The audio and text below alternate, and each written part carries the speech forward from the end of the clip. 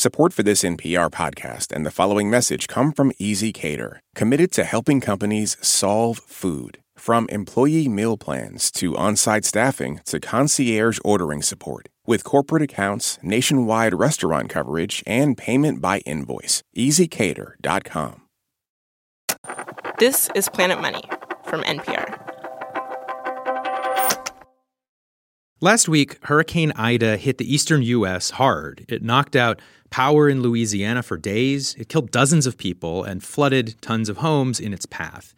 In addition to the human cost, a hurricane like this also takes a massive financial toll, which raises the question of who will pay for all of this?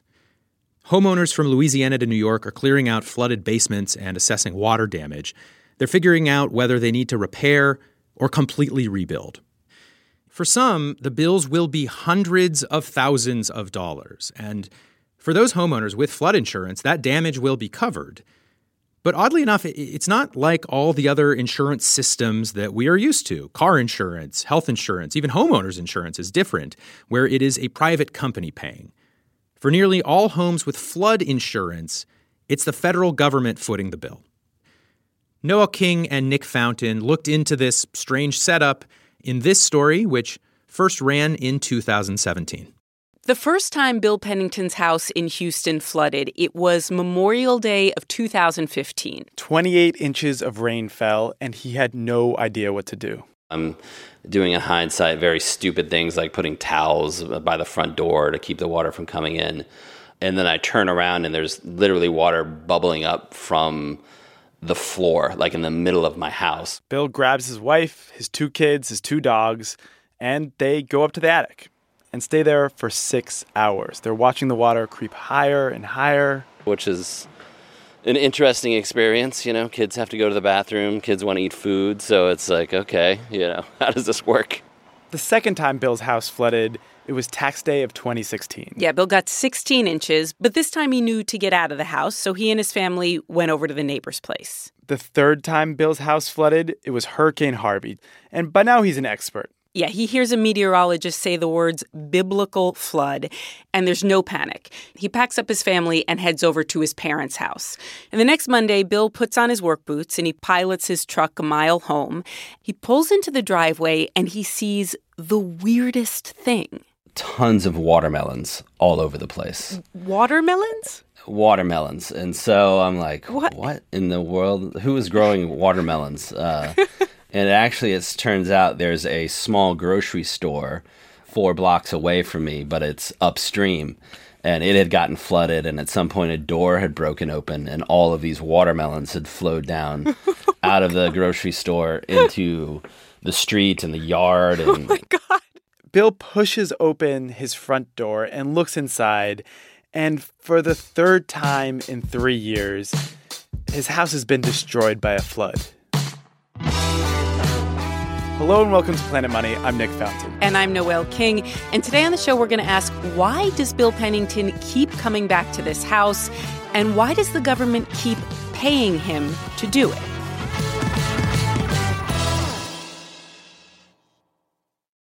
This message comes from NPR sponsor E-Trade from Morgan Stanley. Take control of your financial future with E-Trade. No matter what kind of investor you are, their tools and resources can help you be ready for what's next. Now, when you open an account, you can get up to $1,000 with a qualifying deposit. Terms apply. Learn more at eTrade.com/NPR. Investing involves risks. Morgan Stanley Smith Barney, LLC. Member SIPC. E-Trade is a business of Morgan Stanley.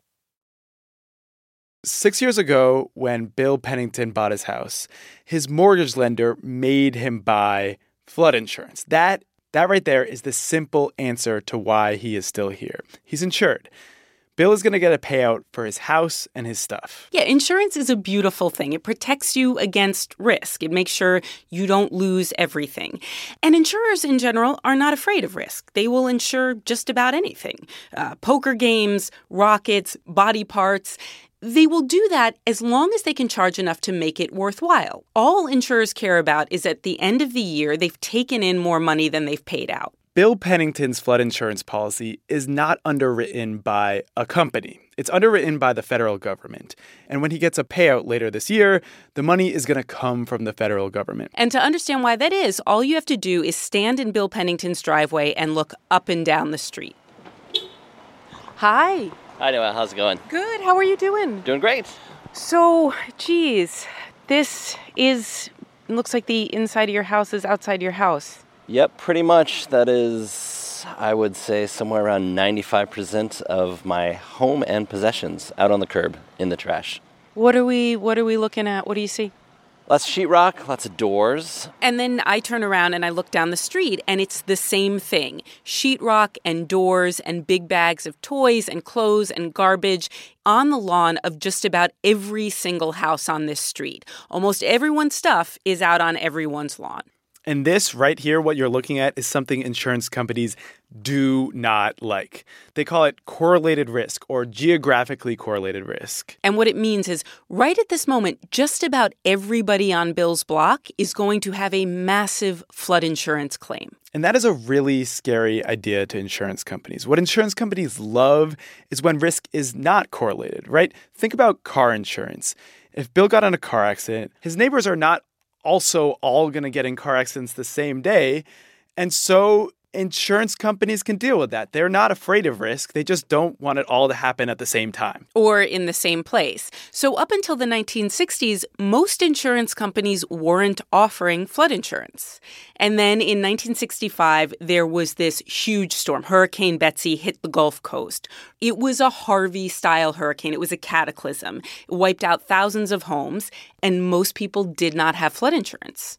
The government decided we need to do something about this. And they did. They created this thing that still exists today. It's called the National Flood Insurance Program. NFIP. It does a couple of things.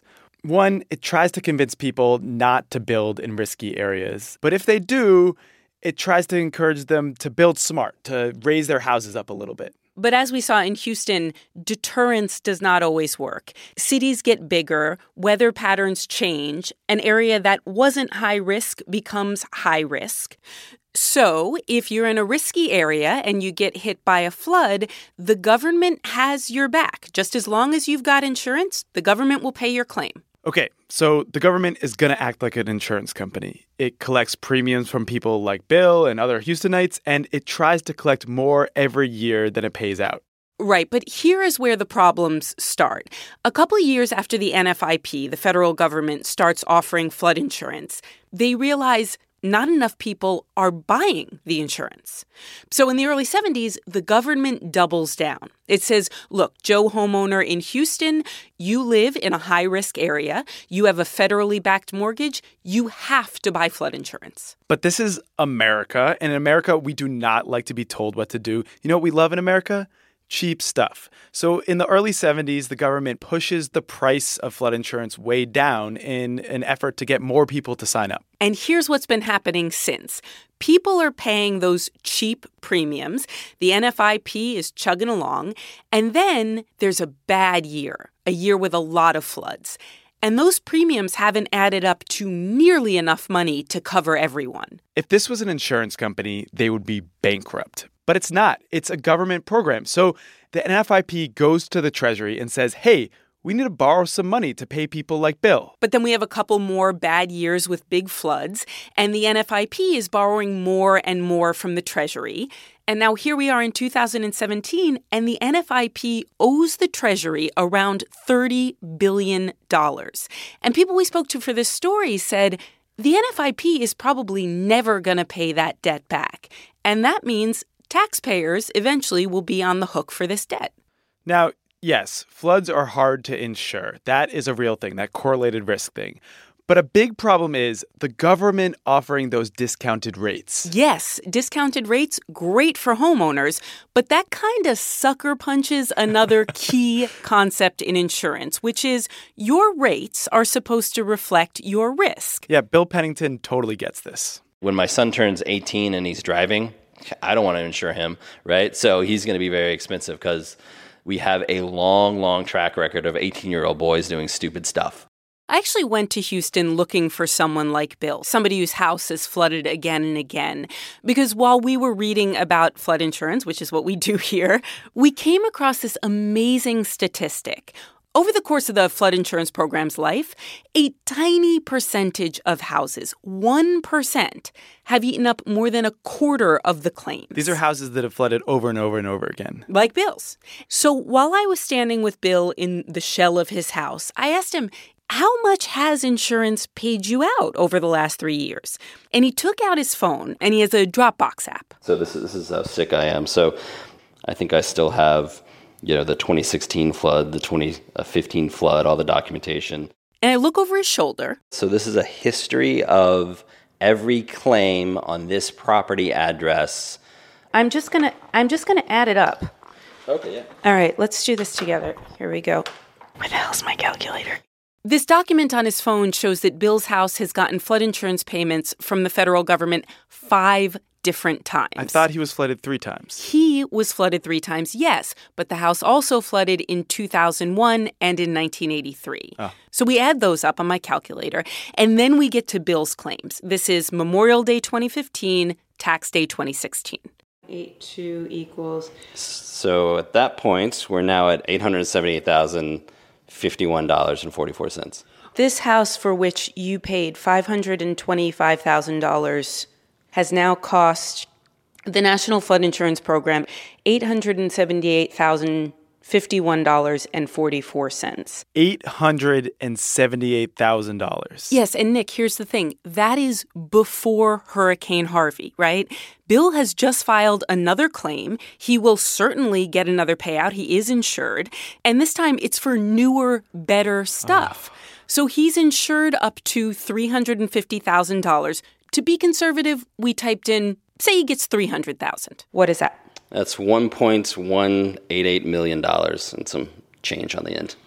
Bill's house will have cost the federal government more than $1 million.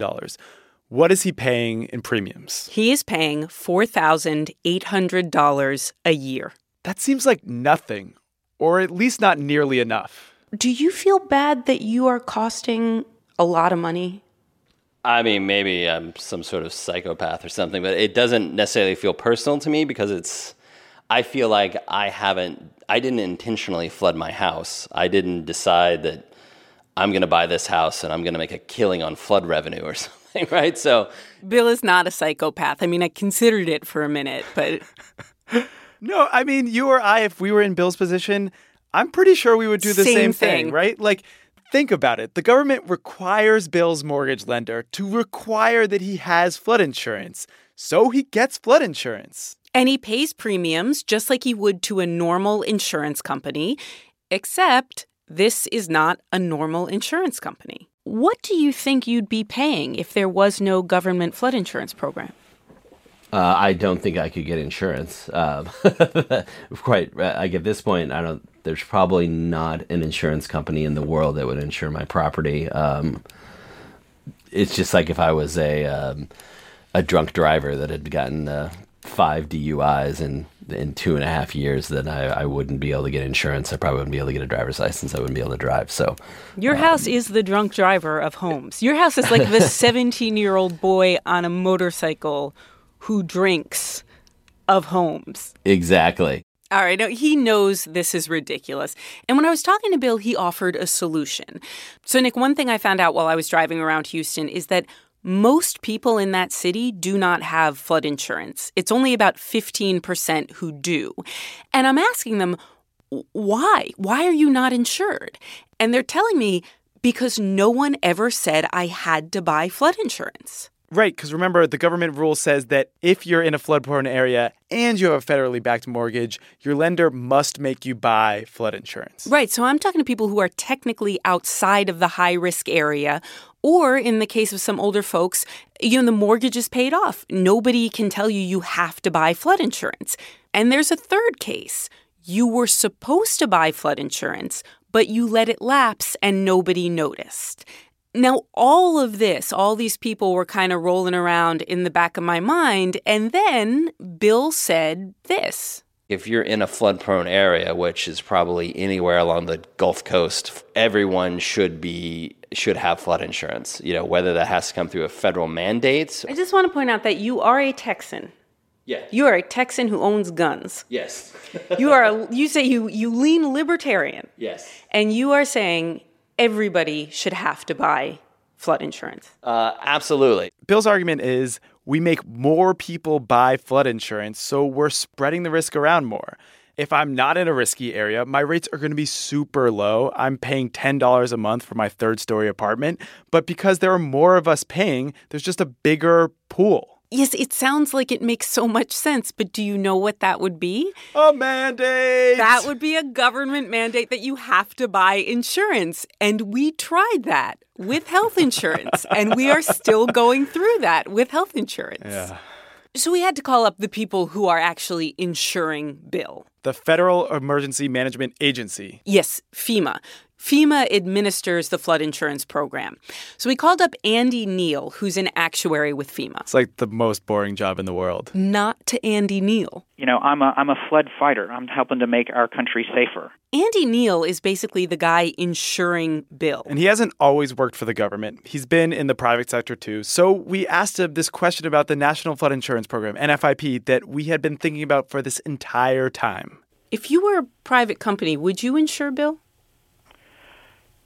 Well, you know, it's an interesting thing. So the NFIP does not get to say no.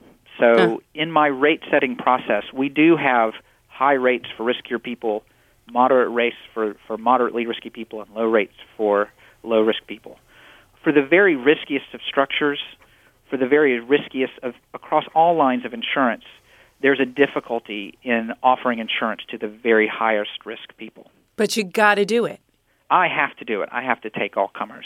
He kind of dodged our question about private insurance. Well, yes, but he's an employee of the federal government, and as an employee of the federal government, he has to insure Bill's house. This would all work out better if Andy Neal could charge Bill more for his insurance premiums so that Bill's rates would actually reflect his risk, and maybe he would want to move to another neighborhood or put his house up on stilts. Yeah, but Andy Neal and FEMA don't really have control over how and when and where they raise rates.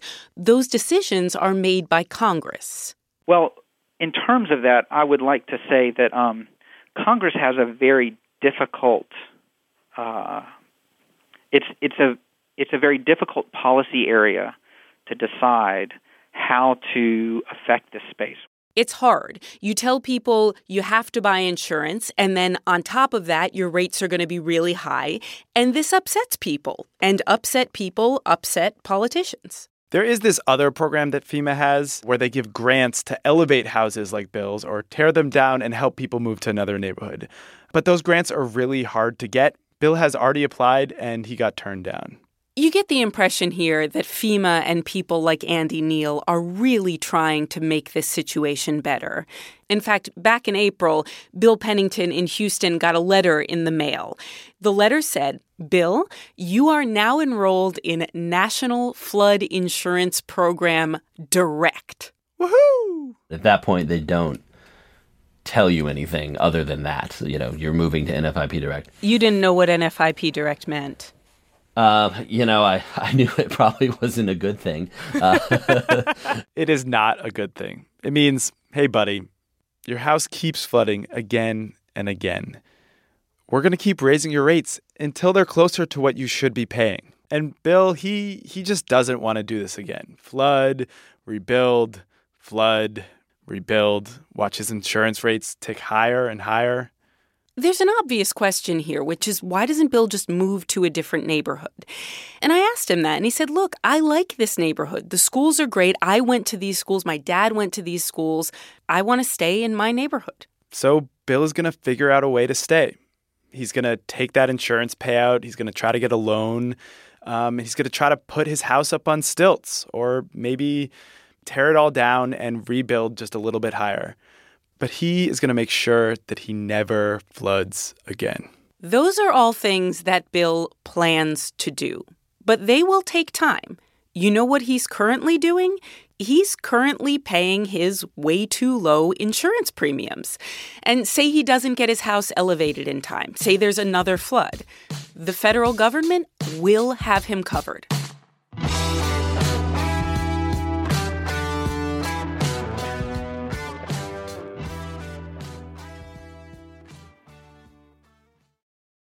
This message comes from NPR sponsor Redfin. Redfin updates their listings every 2 minutes and gives personalized recommendations based on the homes that you like so you can find the home that's just right for you. You can favorite homes, share listings with others, and even schedule tours with a local Redfin agent all in the app. When you're ready to buy, an experienced local Redfin agent can guide you through the whole process, and they know how to help you win the right home at the right price. So download the Redfin app to get started today.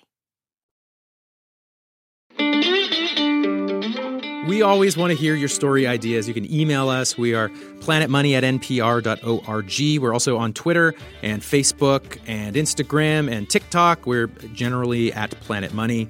Today's show was originally produced by the great Sally Helm and edited by Bryant Urstadt. The rerun was produced by Dave Blanchard. Planet Money's supervising producer is Alex Goldmark. A special thanks this week to Carolyn Kuski of Wharton Risk Management and Decision Processes Center. Also Craig Fugate, who used to run FEMA. Steve Ellis at Taxpayers for Common Sense. Rob Moore at the NRDC. And David Conrad, who consults for the Association of State Floodplain Managers down in Texas. Thanks to Aaron Duca and Sam Craig as well. I'm Kenny Malone. This is NPR. Thanks for listening.